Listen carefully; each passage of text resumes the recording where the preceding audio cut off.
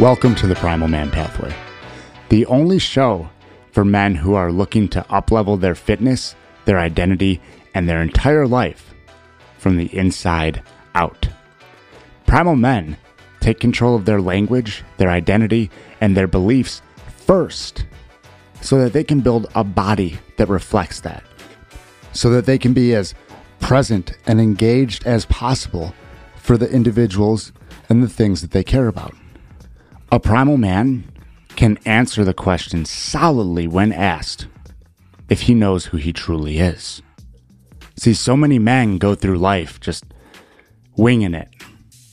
And then they get asked, do you know who you're supposed to be? And they answer with a glassed over look in their eyes, no.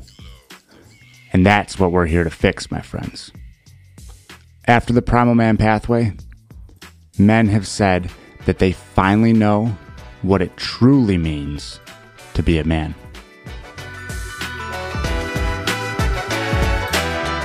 There will be detractors. There will be distractions. There will be speed bumps. There will be things on your path that are put there to intentionally slow you down.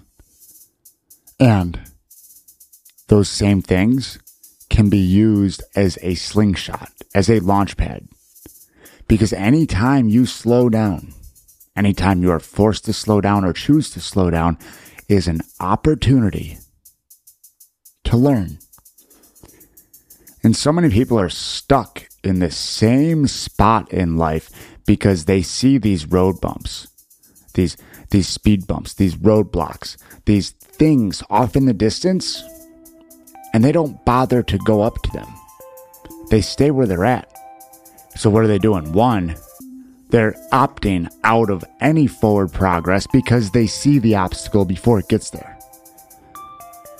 Two, they're missing out on all of the learning, the growth that could happen by approaching the obstacle.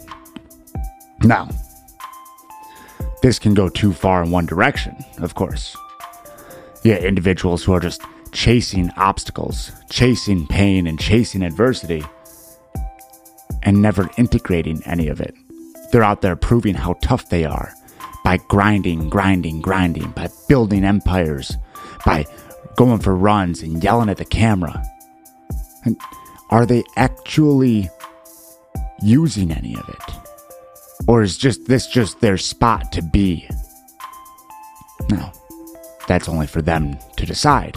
We can only guess from this end of it. That being said, what do you do when an obstacle approaches? Do you back off? Stay where you're at? Do you slow down and crawl over it super slowly and wonder how you got over it? And then keep going, but now a little bit more timid for the next one? Or do you approach it with respect? Do you look at what it is? And do you say, how can I best traverse this obstacle, this valley on the way to my destination? And then, once you've gotten across it, do you take those lessons and use them so that the next time you come across an obstacle that size, you're able to stay moving? It's only bigger obstacles now that stand in your way. And guess what bigger obstacles bring? Bigger lessons, bigger learnings, more opportunity to grow into the individual you were put here to become.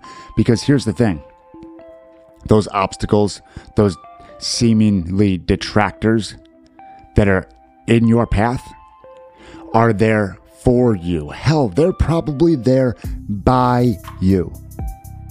Because you were put here for a certain reason. You decided to come here, if you buy into that, for a certain reason. Your soul said, I want to learn these lessons.